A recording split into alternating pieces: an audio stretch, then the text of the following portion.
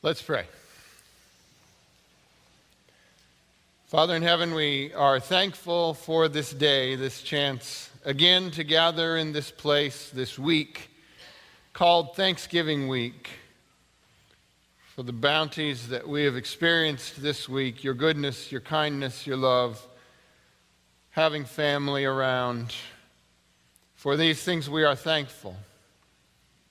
And we thank you, Lord, for the amazing experience we had in this house 1 week ago when we worshiped before your throne and gave praise to the Lamb and the one seated on the throne. Now, Lord, give us a therefore to go with that experience. Help us to hear these words today. In Jesus' name, amen. It was an amazing Sabbath last week. I hope you were able to be here. A powerful time of worship before the throne of God, where we worshiped the Lamb who was slain, the Lion of the tribe of Judah, and our praise went out to the one seated on the throne. And it was powerful, and I interacted with different people at different times through the course of the week. Ran into them in various places, the grocery store, here at the church, other places. And all of our hearts were still full from that experience. And the power that we felt going together as a people and joining with the thousands and thousands and 10,000 times 10,000 angels before the throne and worshiping. It filled us with hope and courage. But what does an experience like that mean for right now? After something like that, we need a therefore. And I looked around in the Bible and I found a therefore for us. And here it is, Hebrews chapter 12, verse 1, and very appropriately begins with, therefore. So consider what I'm about to read you as the therefore after what we experienced. So here you go. Therefore, since we are surrounded by such a great cloud of witnesses, let us throw off everything that hinders and the sin that so easily entangles. And let us run with perseverance the race marked out for us, fixing our eyes on Jesus, the pioneer and perfecter of faith. For the joy set before him, he endured the cross, scorning its shame, and sat down at the right hand of the throne of God. Consider him who endured such opposition from sinners, so that you will not grow weary and lose heart. Now, I want to reflect on those 3 verses for a moment here, and I want to start our reflection in verse 2, where should we be looking? We should be fixing our eyes on Jesus, the pioneer and perfecter of faith. Well, why should we be looking at him? What did he do? Well, he did this. For the joy set before him, he endured the cross, scorning its shame. And then after he'd done that, what did he do? And then he sat down at the right hand of the throne of God. Do you see how this is exactly about what we were talking about last week? About the picture at the throne of God where the Lion of the tribe of Judah, the Lamb slain, appears and comes to the throne and sits down. After Jesus overcame and was victorious, he took his seat at the throne. Now look at verse 3. Why should we look at Jesus? It says, consider him who endured such opposition from sinners. And why? So that you will not grow weary and lose heart. Does the challenge of life ever cause you to be weary and sometimes maybe lose heart? This passage is telling us to keep our eyes on Jesus and remember how he has overcome, and it will help us to not grow weary and lose heart. Let's go back to verse 1. What is the context in which all this happens? Therefore, since we are surrounded by such a great cloud of witnesses, who are the witnesses? Well, we talked about them last week. At the throne, there's 24 elders. At the throne are 4 living creatures covered with eyes. At the throne are thousands and thousands and 10,000 times 10,000 angels. And we joined with them, and they were the crowd of witnesses for our worship last Sabbath, and as we live our lives. And since we are surrounded by this great cloud of witnesses, what should we do? The text says, let us throw off everything that hinders and the sin that so easily entangles, and let us run with perseverance the race marked out for us. Have you ever run through vines growing along the ground? You're running along, and what happens? They wrap around your ankles and they entangle you and they slow you down. This passage is telling us there is a course we must run, and we need to run it without the entanglements and the sins that hinder us. And how is it that we are to run? It says, and let us run with perseverance the race marked out for us. What do you suppose that perseverance word is? You ever heard that hupomone word before? Did we ever mention that one here? I feel like we have. Here is the patience of the saints. Here are they who keep the commandments of God. Here is the hupomone of the saints. It showed up in the letter to Ephesus.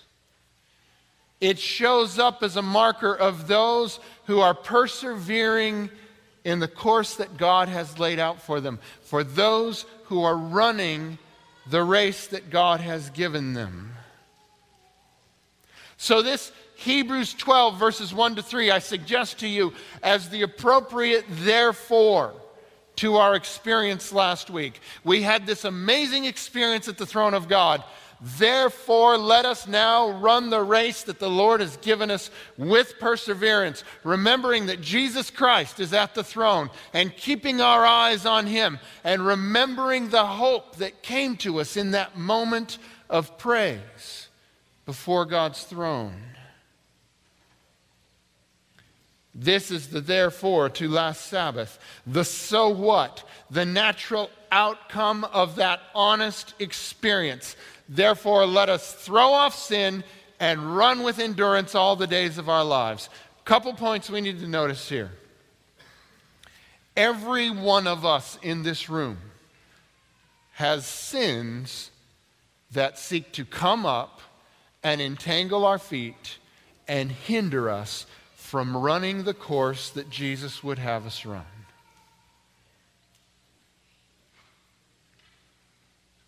The second point, to run with endurance means that our lives will sometimes be lives of challenge that will require patient endurance for us to reach the end of our race.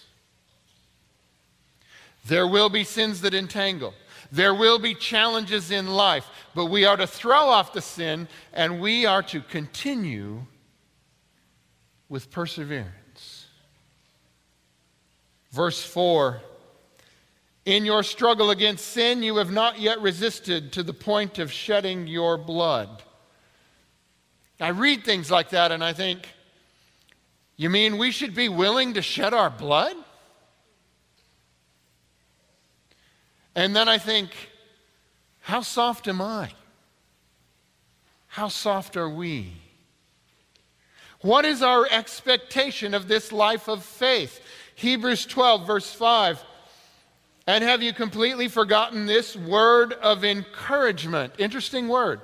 This word of encouragement that addresses you as a father addresses his son. It says, my son, do not make light of the Lord's discipline, And do not lose heart when he rebukes you, because the Lord disciplines the one he loves, and he chastens everyone he accepts as his son.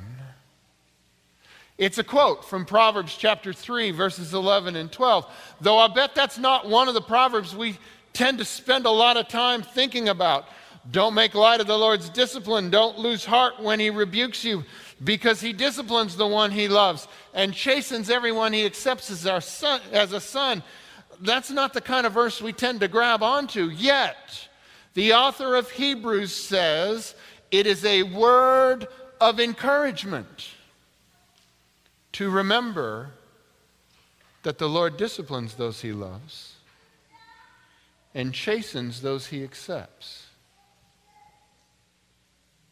Now, I know in life sometimes suffering and hardship come upon a person totally unfairly. They did nothing wrong, yet they suffer. There have been times in my life I did nothing wrong and I suffered. However, if I was willing to be honest, the number of times I've suffered because I didn't do anything wrong are maybe 5% of the times I've suffered because I did do something wrong. Not every hardship that comes upon my life comes without a context. Sometimes I got myself into the trouble. That's kind of how it's been in my life. Has it ever been that way in yours? And let's just think about this for a minute. Lung cancer can strike anyone regardless of how they've lived their life. It's a truth. We know it's true. However, if you're a woman, your chances of getting lung cancer are 13 times higher if you smoke. If you're a man, it's 23 times higher. There's connections sometimes, aren't there? How about this one? It is nearly impossible to get a sexually transmitted disease if you remain a virgin until marriage, you marry a virgin, and neither of you ever cheats. You know, I don't hear that talked about much. But you know, all those diseases would be gone in one generation if everybody just followed this. Yeah, sometimes things are connected, aren't they? No one who never drank ever lost their family because they became an alcoholic. Right? Doesn't matter if you were born with a tendency to be an alcoholic or not. If you never took the first drink, you never lost your family because of it. Now, that's not to say you didn't do something else dumb and lost them anyway, but it is to make this one point. But now you may be thinking, whoa. Did you just speak heresy and accuse God of causing cancer in people who smoke? Or accuse God of causing STDs in promiscuous people? Or accuse God of causing alcoholism in innocent people who were just drinking socially? Well, I hope I didn't do that. But let me turn this around and pose it a different way. Do you expect God to automatically deliver you from all these things even when you refuse to make good decisions? Is it God's job to save you from the natural consequences of the course of life you've chosen? There is the discipline that happens in our lives as a punishment for unwise actions, such as when your parents take away your phone because you were posting inappropriate content or inflammatory political messages. And some of you children need to take away your parents' phones for what they've been posting lately. And then there's the discipline that happens in our lives as a direct result of natural consequences, such as I don't lose my phone because I was posting unwisely. I lose it because I left it on the table at Starbucks when I went back to my car. Both cases, I lost my phone, right? Do we ever deserve the hardships we face? Do we ever receive discipline from the Lord? It's an uncomfortable question, isn't it? Hebrews 12, verse 7 says, endure hardship as discipline. God is treating you as his children. For what children are not disciplined by their father? If you are not disciplined, and everyone undergoes discipline, then you are not legitimate, not true sons and daughters at all. Moreover, we have all had human fathers who disciplined us, and we respected them for it. How much more should we submit to the Father of spirits and live? Now I know, this is a teaching that's way out of step with the times, isn't it? It's just uncomfortable to read it. And we might be tempted to think, is it just plain wrong? Certainly we can find fault here with extreme interpretations. I think we would agree there is a line between discipline from a father and abuse from a father, though sometimes I wonder if we've forgotten where that line really ought to be. Are we willing to concede that God the Father not only disciplines us sometimes, but that he in fact has a right and even a need to do so? Or is our life just supposed to be easy days, trouble-free nights, and an endless round of me getting whatever I want, while God protects me from any negative outcomes that would naturally follow my decision-making? Hebrews 12, verse 10. They disciplined us for a little while as they thought best, but God disciplines us for our good, in order that we may share in his holiness. You see, we should want to do that. After we've been at the throne of God, after we've experienced worship with the holy ones, we should want to share in that holiness. So often we hate the hardships and the disciplines of life, and we continually pray against them. But do we ever consider that the hardships might actually be good for us in the end, and might actually play a huge role in securing us for God's kingdom? I won't lie to you, I don't like thinking this way. Why? Verse 11. No discipline seems pleasant at the time, but painful. Later on, however, it produces a harvest of righteousness and peace for those who have been trained by it. So which child is the child at peace? The one that's been disciplined and directed and taught how to behave? Or the one who's been left without any structure at all?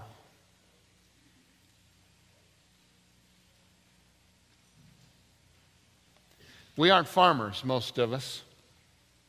And we lose the meaning of some of these references. This last verse says, however, it produces a harvest of righteousness.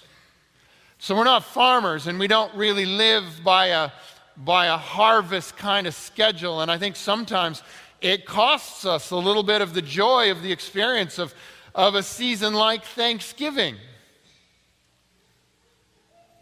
There's a reason it takes place in the fall. It's a harvest festival. You see, long ago when people lived like this, winter was about surviving, because you just had to live off of whatever you still had stored. And the first part of the year was the time for planting. But you see, if you didn't maintain discipline and you went into the storehouse, and because you were hungry or you were tired of eating the other stuff, you took what was supposed to be seed and you ate it, then you wouldn't have anything to plant, would you? So you had to be disciplined and leave that alone, even if you were hungry, so that when spring came, you could go in there and get it. And you had to be disciplined and go out and plow the field. And then you had to be disciplined and scatter your seed in the field. And then you prayed for rain. And then throughout the year, you went out and you worked in the field. And if you were disciplined and you were blessed, at the end of the year was abundance, a harvest of blessing. And in joy, you gathered your family together and experienced the blessing of the year. But it took discipline to do it right. And if you weren't disciplined enough to keep your seed, then you experienced the punishment of no harvest, didn't you? Or you weren't disciplined enough to prepare the ground or scatter the seed, maybe it would come up. You didn't work the field throughout the year, maybe there was some harvest. But the only way to have the bountiful harvest was to stay disciplined all year long. Now, I know many of this generation, ourselves included, myself included, we've gotten a little soft. But this is no time for being soft. We are the people of the churches, the ones with ears that hear what the Spirit says. We are the soon to be victorious in Jesus Christ. We have tasted the experience of worship at the throne of God. That's what we did last Sabbath. We can't turn back now in weakness just because things get tough. Verse 12, therefore, strengthen your feeble arms and weak knees. Make level paths for your feet so that the lame may not be disabled, but rather healed. And how about this for words for our troubled times? Verse 14, make every effort to live in peace with everyone who agrees with my perspectives. Aren't you glad the Bible accommodates us like that? It doesn't, does it? Make every effort to live in peace with everyone and to be holy. Without holiness, no one will see the Lord. See to it that no one falls short of the grace of God, and that no bitter root grows up to cause trouble and defile many. Live at peace with everyone. Now, not everyone will be willing to live at peace with you, but you're supposed to try. And don't fall short of the grace of God. What does that mean? Well, one of the things it means is don't fall short of showing grace like God does. And don't be bitter. Bitterness will sit at your core and spoil every experience of good that God tries to give you. These are examples of the things that hinder and the sin that so easily entangles. And there's a few more here. Verse 16, see that no one is sexually immoral or is godless like Esau, who for a single meal sold his inheritance rights as the oldest son. Afterward, as you know, when he wanted to inherit this blessing, he was rejected. Even though he sought the blessing with tears, he could not change what had been done. There are consequences for the choices that we make. Therefore, be mindful and wise in all things. God has blessed us and given us much, but it is still possible for us to fritter it all away in foolishness, isn't it? And there are, in fact, fearful consequences for deliberate disobedience. But I need to tell you, you need to know, there is more than this. There is also grace for us.